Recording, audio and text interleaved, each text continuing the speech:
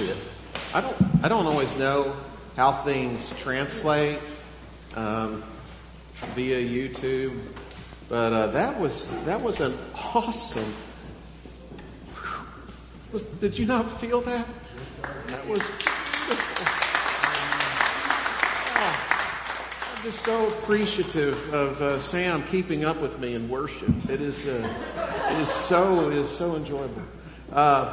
Seriously, man, what a great praise and what a good job that Alan is doing and on all kinds of fronts. I'm just so grateful for people using their gifts and resources to the glory of God. Just so grateful for our praise team and our choir when things return to normal. I tell you what, one of the things I missed so much over this last year was the choir, and then the choir shows up again for Christmas, and now not here, and it makes me angry.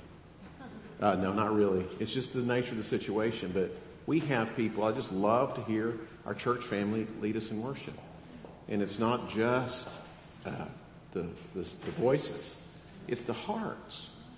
We just have some really, really good, sweet people here. And I hope that you appreciate the effort and the energy that is invested in helping all of us to worship together. I know that I do. Last week we started talking about Jesus on the Word, and I just started talking about how I really hope that over the next year we will stay tuned in, not just services and Sunday school, although those are priorities. I recognize it's pretty hard to stay connected with the distance. But my hope is that we'll still in some way or another stay connected to the Word. And on days like this, it's even more difficult to get out and about and be connected. And we know that things are not well with regards to the COVID situation. It's just, it can be difficult to stay connected. But I hope that you'll make an effort to intentionally stay in the Word, listening to podcasts, reading the Word, reading books that keep you in the Word. We are a Word-oriented church, and I'll tell you why that's the case. Because the Word keeps us connected to Jesus. And what you need and what I need and what this nation needs, what we all need is Jesus. And last week, one of the things we saw that I thought is so remarkable is as Jesus was talking to us about how we hear from the Father, how God speaks to us. He talks about the human testimony of John the Baptist. He even talks about his own witness in terms of his works and the miracles and his character. And we also have, of course, now have the resurrection. And that's all fantastic. But Jesus kind of hangs out on this most certain testimony, which is the Scripture, which he describes as the testimony of the Father. And I have to tell you, you cannot out-Jesus Jesus. When we start talking about the Bible, there is not a better way to talk about the Bible, about the Holy Scriptures, than to say they're the Father's testimony. Now, I grew up in a season in Southern Baptist life where people debated language over the Bible. Should we call it the infallible Word of God or the inerrant Word of God? And I want to suggest to you that there's not a better way to talk about the Bible than the way Jesus talks about it. It's the Father's testimony. Now, I like the word infallible. I think I know what people are trying to communicate. That is, it's trustworthy. It won't fail. But I don't like the word infallible because it's like, well, it'll get you by. It won't fail. How many of y'all remember Flex Seal? Is that still around where the guy sprays it and it seals all the cracks and everything? And this guy takes a boat and he takes the bottom out of the boat, puts a screen door in the bottom of the boat, and he puts Flex Seal on it, and then he rides his boat out over the lake like this. It won't fail. Well, that's true. Your boat won't sink with Flex Seal on the bottom. But I'd rather not be driving a boat on a screen door. That's just my personal preference. And I have seen people who actually do the experiment with duct tape, where they'll put a raft together, and you can get across a lake on a boat made entirely of duct tape. I'd rather have a better boat. No offense. So infallible, it works. I guess it doesn't fail. But inerrant isn't really a perfect word either. Now, I know what people are trying to communicate when they use the word inerrant. It means there's no error. And if you press me, I'm going to say, well, I don't believe there's any error.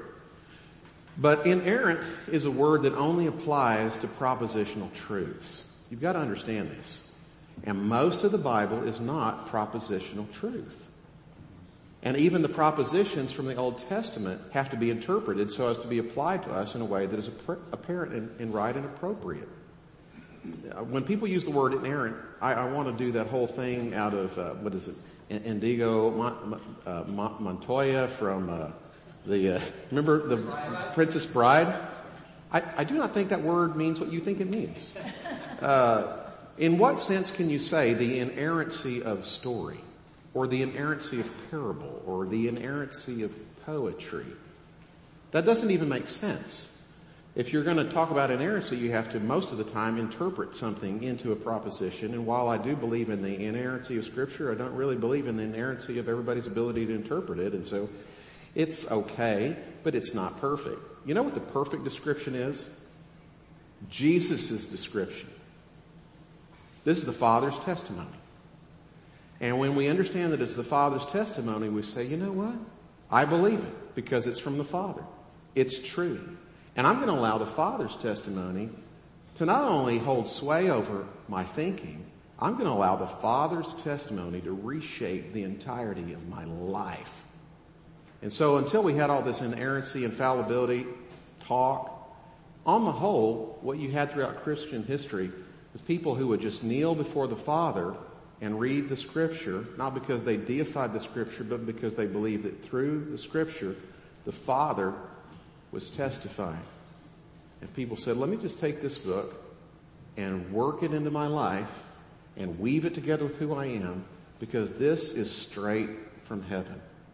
I think it just doesn't get any better than that.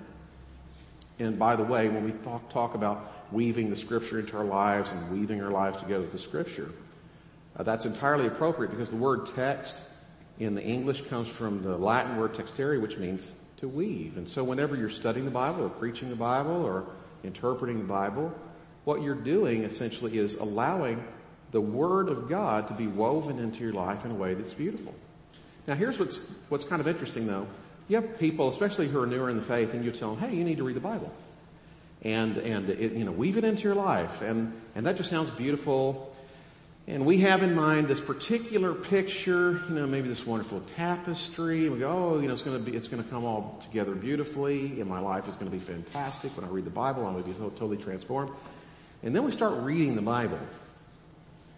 And we get to some kind of weird things. We go, I want to weave it into my life, but it feels like kind of a tangle.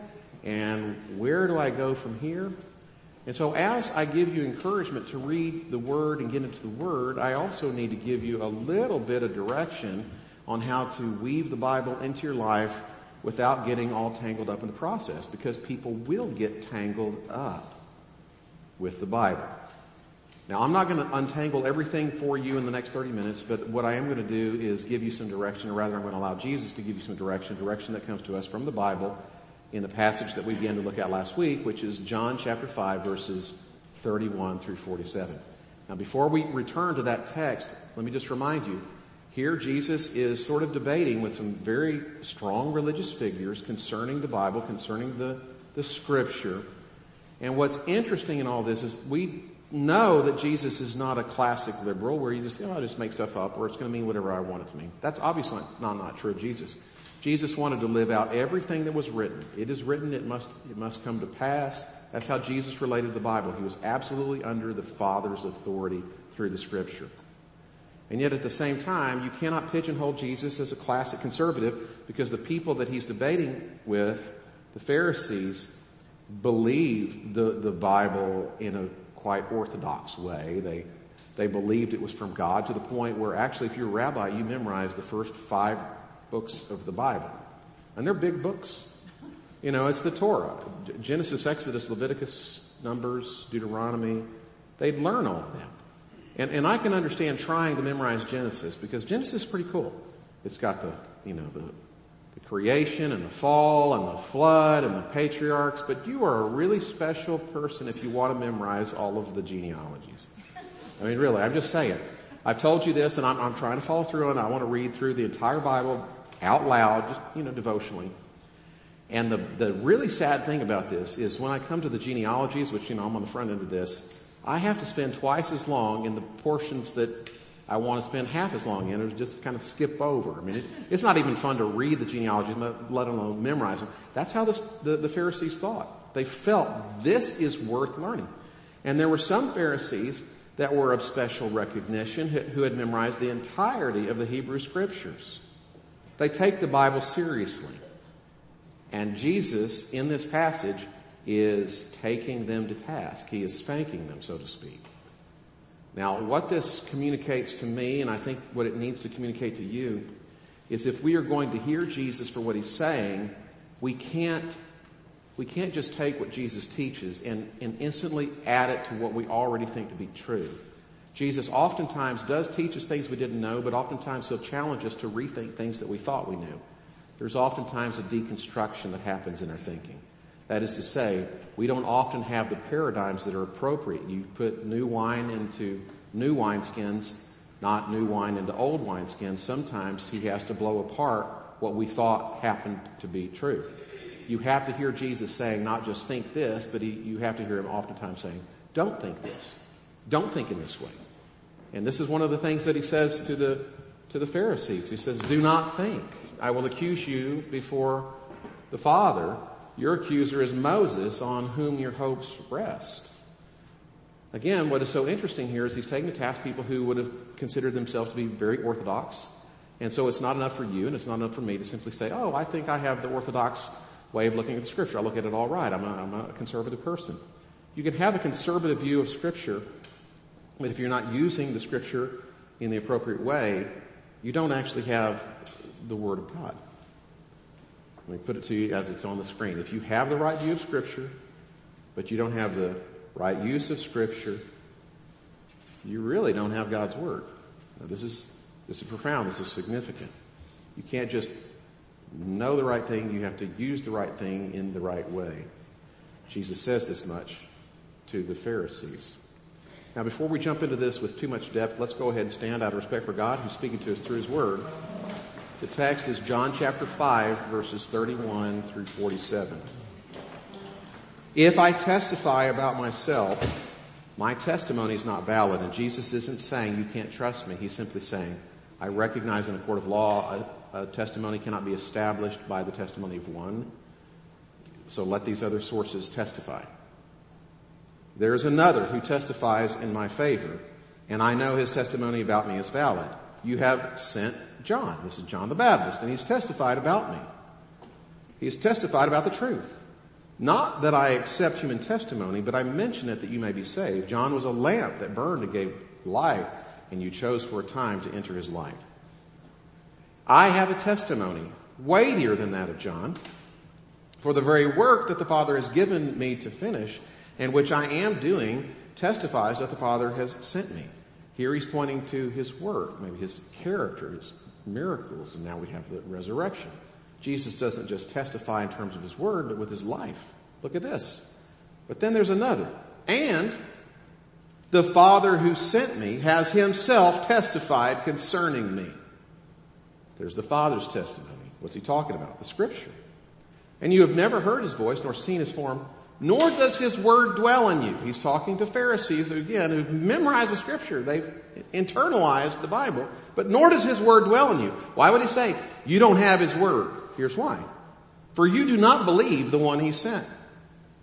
You diligently search the Scriptures because you think that by them you possess eternal life. These are the Scriptures that testify about me, yet you refuse to come to me to have life. I do not accept praise from men, but I know you do. I know that you do not have the love of God in your hearts. I have come in my Father's name, and you do not accept me. But if someone else comes in his own name, you'll accept him. How can you believe if you accept praise from one another, yet make no effort to obtain the praise that comes only from God?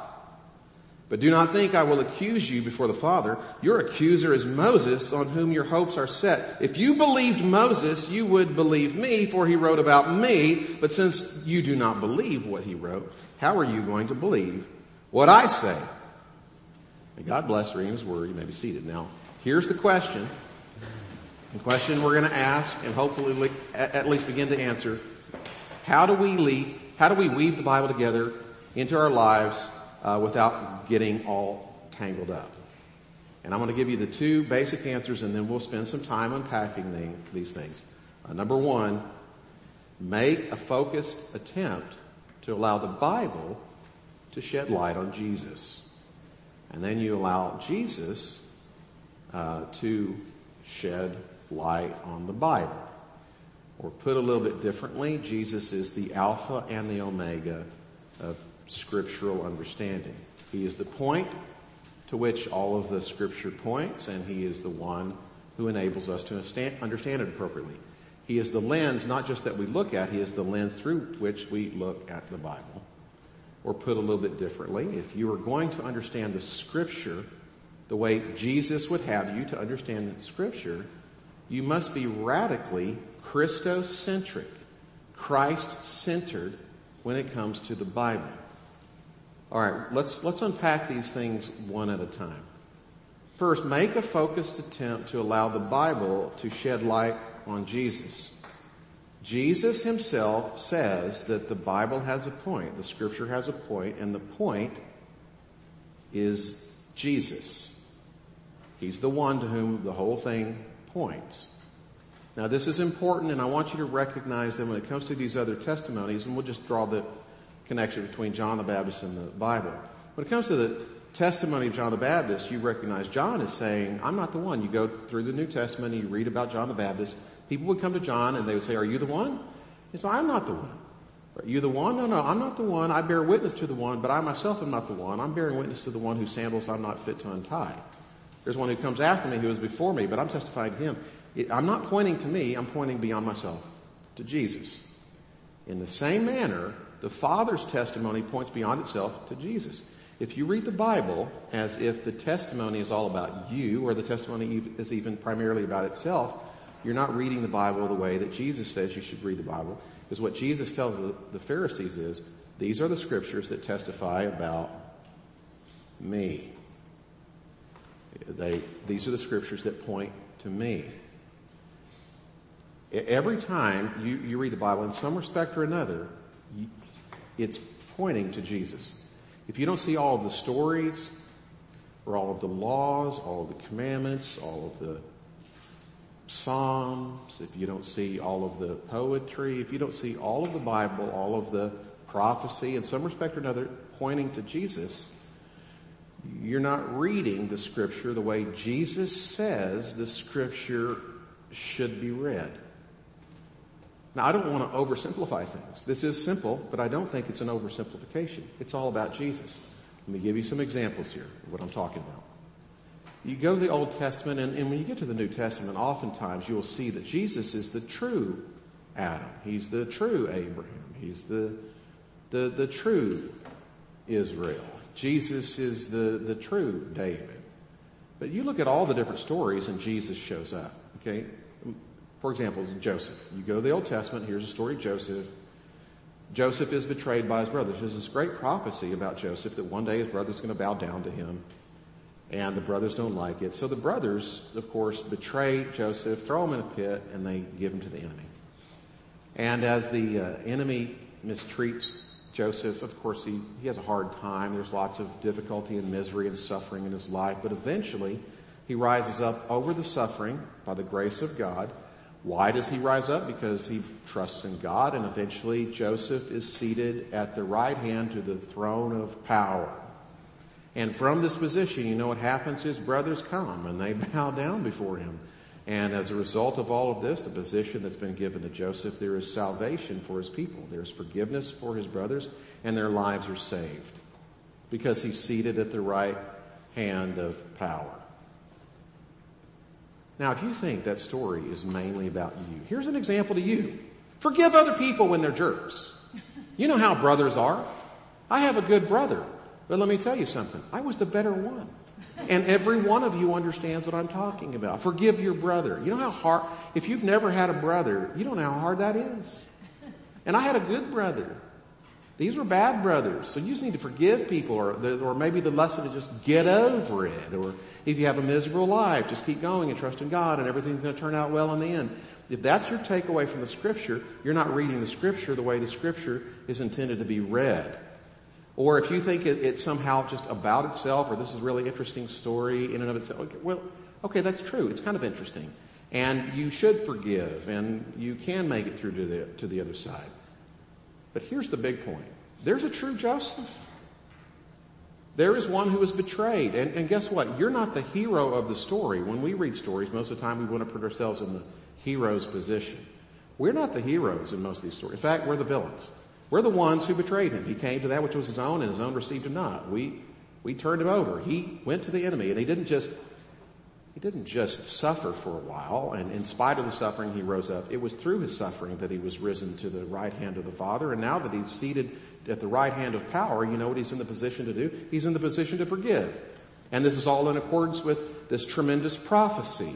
And in a strange way, in the midst of our cosmic treason, we're actually envious of his position, but we shouldn't be, because he didn't want to come and be a Lord over us in the way that the world lords things over us. He came to be a servant. And because he was a servant, even to the point of death, even death on a cross, he's now in a position not only to forgive, but to bring about incredible salvation. All of the Bible points beyond itself to one who's coming. All of the Bible, in some respect or another, points to our tremendous need. You can do that with the stories. You do that with the Psalms. You ought to do that with the law. Well, let me summarize the law for you like this. It's actually how Jesus summarizes it. He points back to Leviticus chapter 19. There's this wonderful law, do unto others as you would have them do unto you. If you think that law points to itself, or it just simply points to you trying harder, you do not understand the law. How many of y'all have heard of the Universalist Church? Does that ring a bell? You know, when they first got started, they called themselves the Golden Rule Christians. You don't have to believe in Jesus as the Son of God. You don't have to pray some prayer or submit to him as Savior. Just do the Golden Rule. We just believe in the Golden Rule. We just love our neighbors as ourselves. That's just what we do. Listen, if you think you can just do that, you do not understand the Golden Rule. You don't get it. You know what the Golden Rule means? It means that you should meet the needs of your neighbor with all the passion, all of the resources, all of the energy with which you meet your own needs.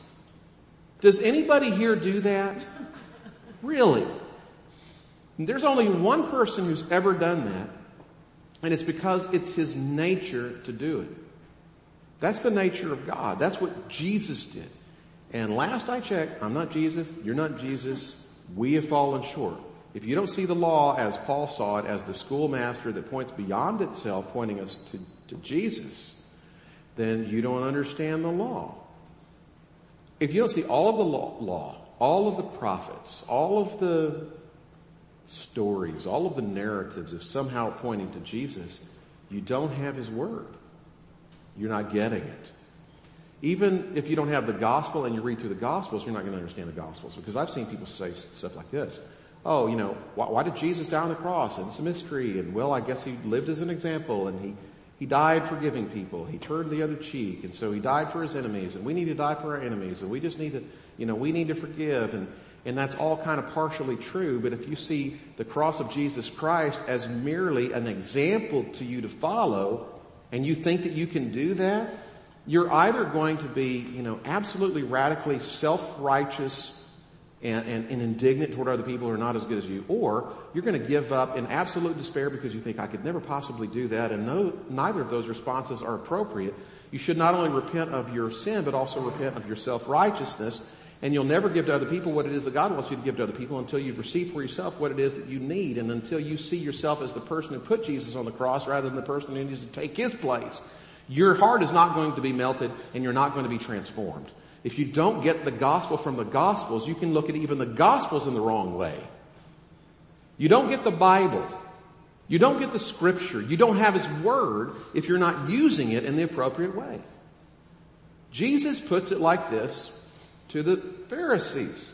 You've never heard his voice nor seen his form, nor does his word dwell in you. You've got the Bible memorized, guys, but His Word doesn't dwell in you. Why would Jesus say His Word doesn't dwell in you? Because you don't believe the one He sent.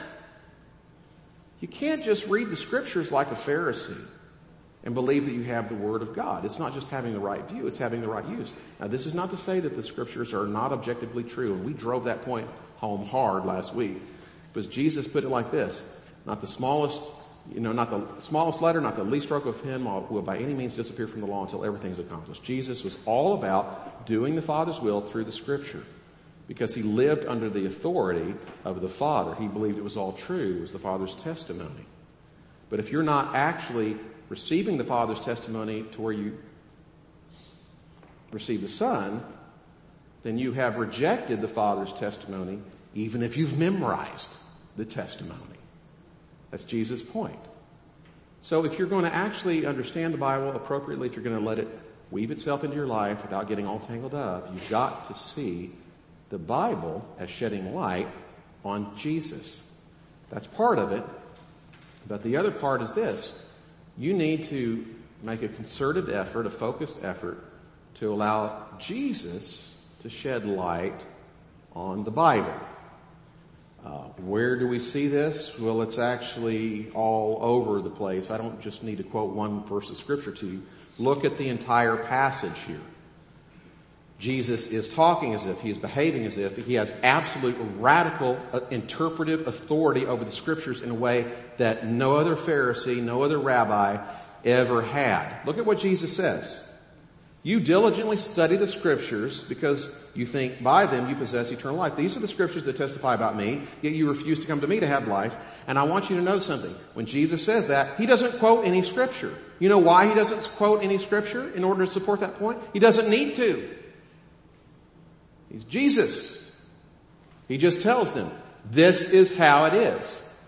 And when Jesus says, if you believed Moses, you would believe me, for he wrote about me, Jesus doesn't quote a verse. He just authoritatively tells them, this is how you should read the Scripture.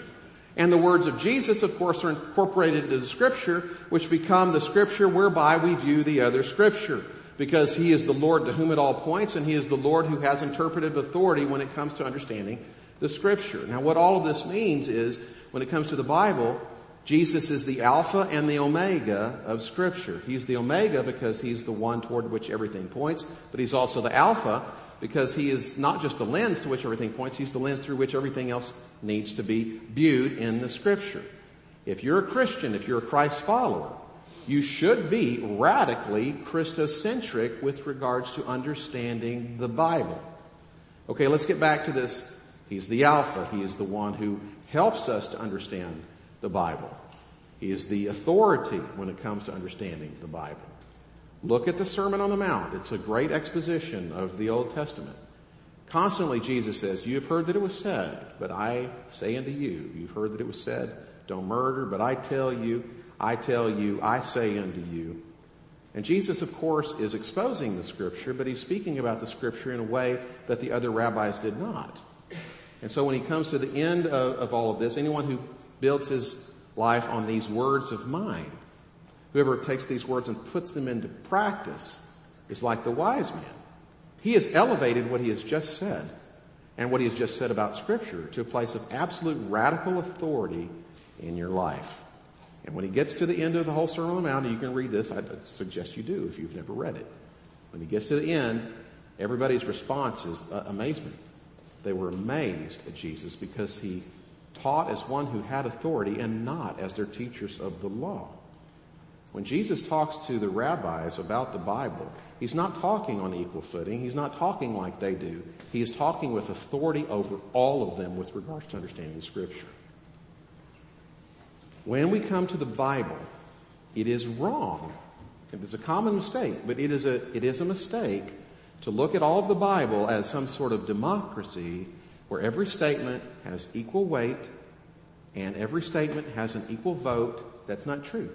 There's a hierarchy within Scripture, and the hierarchy is Jesus at the top of all of this. This is how Jesus read the Bible. This is how Jesus taught us to read the Bible. And this is the way that the apostles read the Bible, in a Christocentric manner. with the understanding that revelation that came later would interpret revelation earlier, especially the revelation that centers in Jesus Christ, who is the fullness of the revelation of God, as it says in Hebrews. Let me give you an example of this. Remember Peter in Acts chapter 10, some of you may know the story. In Acts chapter 10, Peter, being a self-respecting Jew, observed ritual law. And the reason he observed the ritual law that was recorded in Leviticus and Deuteronomy is if you violated the Jewish ritual law, you couldn't participate in the worship and in the life of the Jewish community. And some of the ritual law included not eating the non-kosher Gentile food and not touching the Gentiles and not going to the homes of Gentiles. But then God gives Peter this vision in Acts chapter 10 that very clearly communicates to Peter that ceremonial law has been lifted. And not only does Peter have a different view of the food, but he has a different view of non-Gentiles. And because of all of this, the ceremonial law having been fulfilled ultimately in Jesus, for the first time in a decade, the disciples are able to do what it is that Jesus had told them to do a decade earlier, which was to go and make disciples of all nations. For 10 years, for a decade period of time, the disciples didn't go past the boundaries and the confines of Judaism. And God told them, it is time to move forward. You should have moved forward already. They get the message, and now Peter views the Old Testament in a way that he didn't before because of the revelation of the Holy Spirit that is shedding light on the accomplished work of Jesus Christ. Jesus read the Scriptures Christocentrically. He told the Pharisees to read the book Christocentrically. The apostles read the Bible Christocentrically. You get to the Apostle Paul and he reads and interprets the Old Testament with Jesus in the center. When you are a Christian, you read the Bible. It's not like it's okay to read the Bible this way. You should read the Bible with Jesus as the Alpha and the Omega of it all. Now, when we start reading through the Bible, we get to some kind of difficult things. There's some weird things. There's some complexities in all of this. And I'm just telling you that when you read the Bible with Jesus as the Alpha and Omega, it will take you a long way down the road toward reading through the Scripture and understanding it in a way without getting tangled up. So in the time that remains, here's what I want to do. I just want to be very practical with you about why it is so important to read the Bible with Jesus as the center of it all. With Jesus as the Alpha and Omega. And I want to mention three things. This pertains to preaching and teaching and personal Bible study and all of the rest. Number one, why is it so important to keep Jesus as the Alpha and the Omega? Number one, it will help you to keep engaged with the Bible. When you come to the Bible looking primarily to meet Jesus, you're going to want to keep coming back. At least that's what I've experienced. If you come to the Bible looking primarily to find the list of do's and don'ts or looking primarily to do some theological one-upmanship, you're going to get tired of that. And that's not the way to read it anyways. But when you read the Bible so as to meet Jesus and then you do what it is that you know you should do, then you're doing it out of a grace relationship with Jesus that is growing and not out of some ritualistic obligation or out of your flesh where you either give up because you know you're going to fail or you actually think you're succeeding because you've convinced yourself of a standard that is below the standard of the Bible and therefore you become self-righteous and intolerable and religious. We don't want that. The people around you don't want you self-righteous and religious. Jesus heals and saves from religion. He doesn't deepen us in it. And the only way you're going to avoid becoming more and more religious is to look for Jesus in the middle of the Scriptures. Okay. Number two, and I didn't know how else to put this. This doesn't sound very nice. It'll keep you from becoming a wacko. Okay. Now some of you laugh, and the reason you laugh is because it is painful. You know some religious wackos. Okay, or you've met them, or maybe before you came to Christ, the reason it took you so long to come to Christ is because there were these religious wackos. Or you're on Twitter and you follow things, maybe for news feeds or a few things, and you read some stuff and it just like it's so disturbing to you. You go, where did that come from? And you're not trying to be arrogant or rude about it. You just go, that is so strange. That is so weird. You know why people get kind of weird? Because they push Jesus to the sidelines. Anytime we push Jesus to the sidelines with regards to the Scripture, it's going to get weird. We're not living or reading in a submissive manner. We're reading in such a way as to use the Bible to advance ourselves or raise ourselves above other people. which always inevitably becomes rather brutal and put offish and fundamentally wrong. Now, I'm not saying just because we keep Jesus in the center that somehow always we're going to hit the nail on the head. But when you read the Bible as in a Christocentric manner, where Jesus is the Alpha and the Omega, it will help you to readily recognize it can't be that. It can't be that. You're not always going to hit the bullseye on the target. And I'm telling you, if anybody tells you they've hit the bullseye and they've nailed down all their theology and all the rest, they're either self-deceived or they're willingly deceiving you, or maybe it's just both. Sometimes you have to be satisfied with hitting the target. You're not always going to hit the bullseye. Sometimes you have to be satisfied to shrink the field of possible meaning. And the way you shrink it down and go, well, it's probably in this ballpark, is when you're focused on Jesus. He's the one through whom you read the Scripture and the one that the Scripture points to. You're going to avoid some weirdness. Let me give you an example of this. So I'm going to read this to you because I don't want to just kind of quote it willy-nilly. And this is one of those verses I have not memorized. It's Psalm 130. Well, I failed Bible drill as a child, but I just got right to it. Isn't that amazing? Okay, Psalm 137, verse 9. Happy is he who takes your little ones and dashes them against the rocks. Now, most Bible interpreters are going to say that scripture doesn't have behavioral authority over your life. Now, why are they going to say that? Let me tell you why they'll say that. And they would be right. That contradicts Jesus' command to love your neighbor as yourself. That's one. It contradicts the 6th commandment, thou shalt not kill, which Jesus reaffirmed in the Sermon on the Mount and deepened in terms of its meaning and application. Number 3, that's poetry. And that doesn't mean it's invalid. I'm just saying that there are different rules for interpreting poetry. Poetry is not policy. And beyond all this, if you look at the greater context, you know that the one that they're talking about, he who or you who is described as daughter Babylon, which means you can't just take any old you and put that in there in accordance with what you would desire. So we know that is not a verse, hey, take babies and throw them against the rocks. That's not a verse that we apply in a direct propositional manner to our lives. And some of you are saying, well, Ernest, what does it mean? I'm not going to tell you. I don't have time. And maybe that'll come up. Maybe I'll get to that next week. Right? I'm not promising anything. All I'm saying is you can know really, really quickly. That doesn't have authority in my life. Now, how do you know that? Well, again, it's Christocentric reading.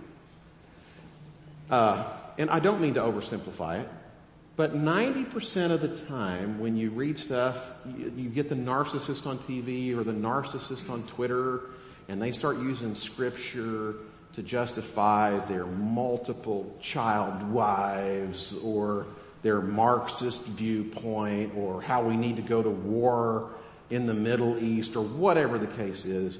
90% of the time, maybe more, it's simply because the people who've been using the Bible have taken Jesus and they've just pushed him over here.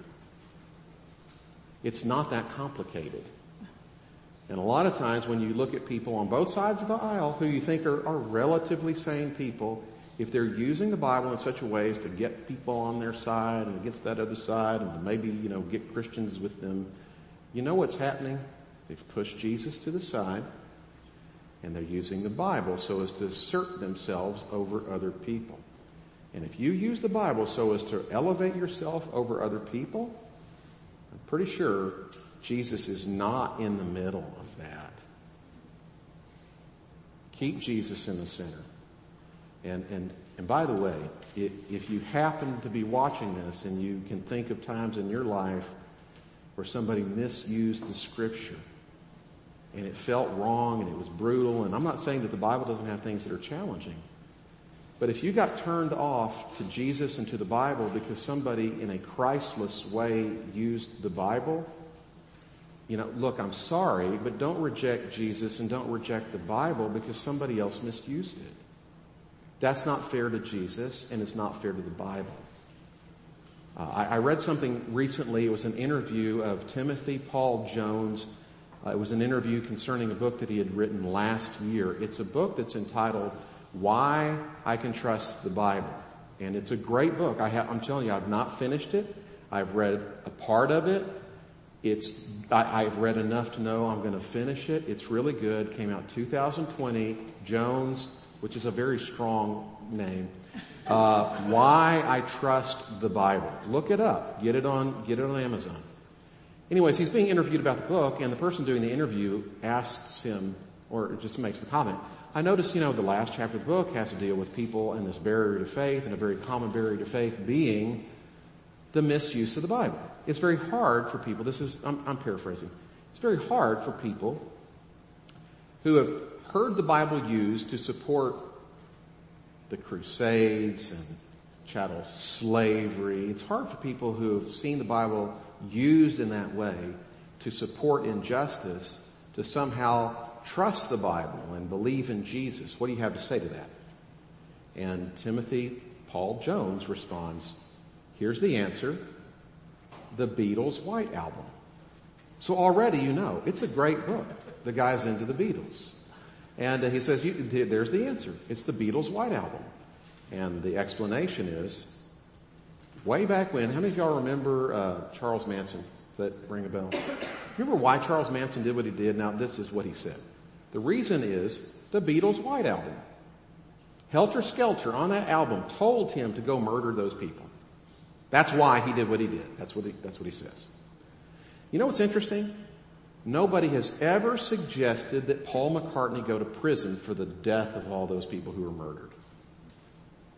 Even though it was his album that caused Charles Manson to murder these people. You say, well, that's ridiculous. That's the most ridiculous thing. Nobody would accuse Paul McCartney of ordering the deaths of people.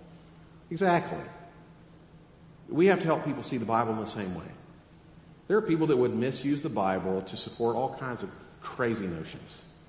That's not a poor reflection, or it shouldn't be a poor reflection on the creator of the Bible any more than Charles Manson's murder should be a poor reflection on the Beatles.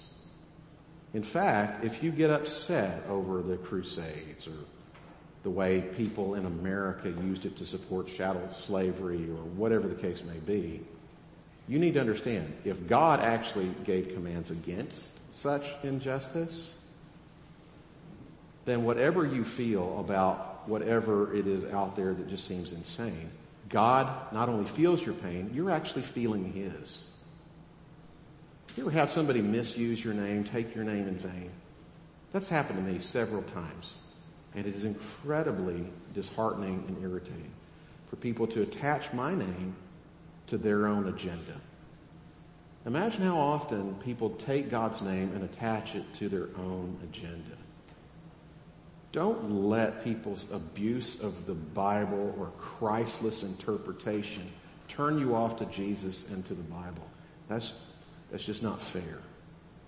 So, okay, why is it so important to keep Jesus as the Alpha and Omega of biblical interpretation? Well, 3 reasons. It'll help you to keep engaged with your Bible. It'll help you to keep from becoming, a wacko, a religious nut. And then finally, it will help you to keep from exercising authority over the text. Now, it does strike people as a little strange when I talk about, the Bible is not a democracy and every idea doesn't have the same weight. No, Jesus is the cornerstone and the apostles are the foundation tied into the cornerstone. And so there is an authority structure within the Scripture with regards to how to understand and interpret the Scripture. And I had a lady one time tell me that she was leaving the church I was pastoring, and she did. And the reason she told me she was leaving is because I read the Bible and preached the Bible like a Christian. It's like, what? Why is that a problem? So yeah, when you come to the Old Testament, you should read the Old Testament like a Jew. Really? And then I told her, it's like, I agree with you. I agree we should read the Old Testament like a Jew, if the Jew you have in mind is Jesus. There is an authority there.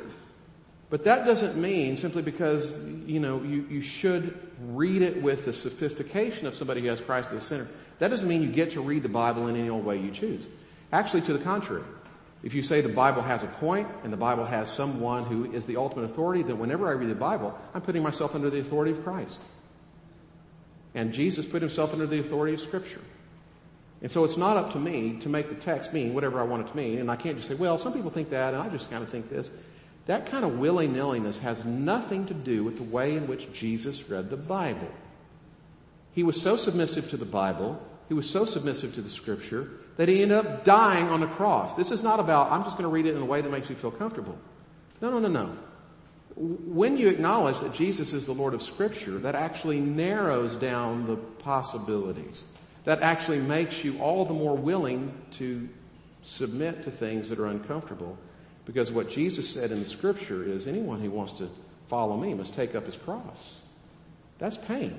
That's suffering. It's not always going to be easy to receive what it is that the Bible says. In fact, somebody put it to me like this. It's not the hard parts of the Bible that are so difficult. It's the easy parts. It's the things that we absolutely know with absolute clarity that God tells us to do. That's what's so painful and difficult. Offer your bodies as living sacrifices, holy and pleasing to Him. In the Old Testament, you would put a sacrifice on the altar after it was dead. It died and then you stuck it on the altar. We sacrifice ourselves every day, all the time. Constant living sacrifice. If you're a real living sacrifice and you're getting slaughtered, the first thing you want to do is jump down off the altar. That is not the way it happens for believers. We submit ourselves like Jesus did, even to the point of death, because we take the Scriptures that seriously. You don't get to read the Bible however you want to. I don't get to read the Bible however I want to. Sometimes we're going to make mistakes, but they're going to be honest mistakes, and they're not going to be the kind of interpretation where we say, well, I would prefer for it to mean this, or it means this to me. You don't get to do that because you're not the Lord of Scripture. Neither do I. But oftentimes people will put words into God's mouth, and it is a shame, and it is so sad. And the reason it's so sad is because the Father's testimony is perfect. You know the Father's testimony? It's Jesus. Go to Hebrews chapter 1. He's the fullness of the revelation of God. You want to somehow change Jesus? What is wrong with you if you're a Christian? There is no better testimony than the Father's testimony. And we would rework that and change that. That's utter foolishness. It's blasphemous. It's a violation of the commandment to not take the Lord thy God's name in vain. And we put things in God's mouth and we take things out of God's mouth and we disregard His testimony in so different ways. One of the ways that people do it is they'll take a little word out of context, or they take a little sentence out of the greater narrative movement of the Bible and completely twist God's word to their own liking and understanding. It's kind of like this. You've probably heard about Mark Twain, Huckleberry Finn, how some people are like, we got to ban that book. You know why we ban that book? Because it's got the N-word in it. The N-word's a terrible word. But if you think that Huckleberry Finn is a racist book because of the N-word, you haven't read Huckleberry Finn. That book was like 100 years ahead of its time. That's not fair. And when you read the Bible, you're going to find some things every once in a while. That's just really weird to put off this. You've got to read it in the greater context. Because the Bible was over 2,000 years ahead of its time.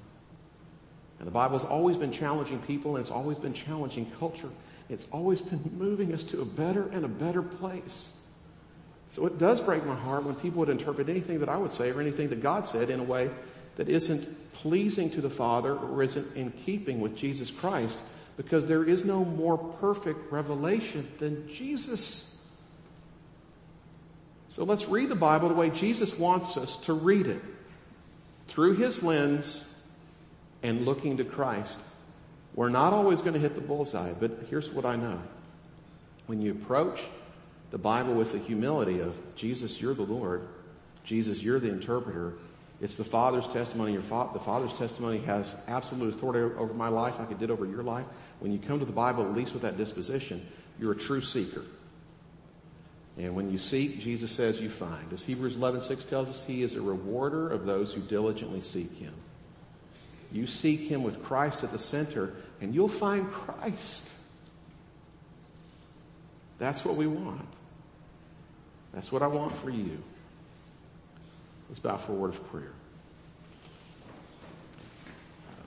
Lord, I hope that this was not too complicated. I think Jesus' words are simple, but still profound. I just pray, Lord, that as believers, we will not only read your word, we will read your word as believers. That we would come to the Bible in a way that is different than the way the Pharisees came. So that as we read the Bible, your word will dwell within us.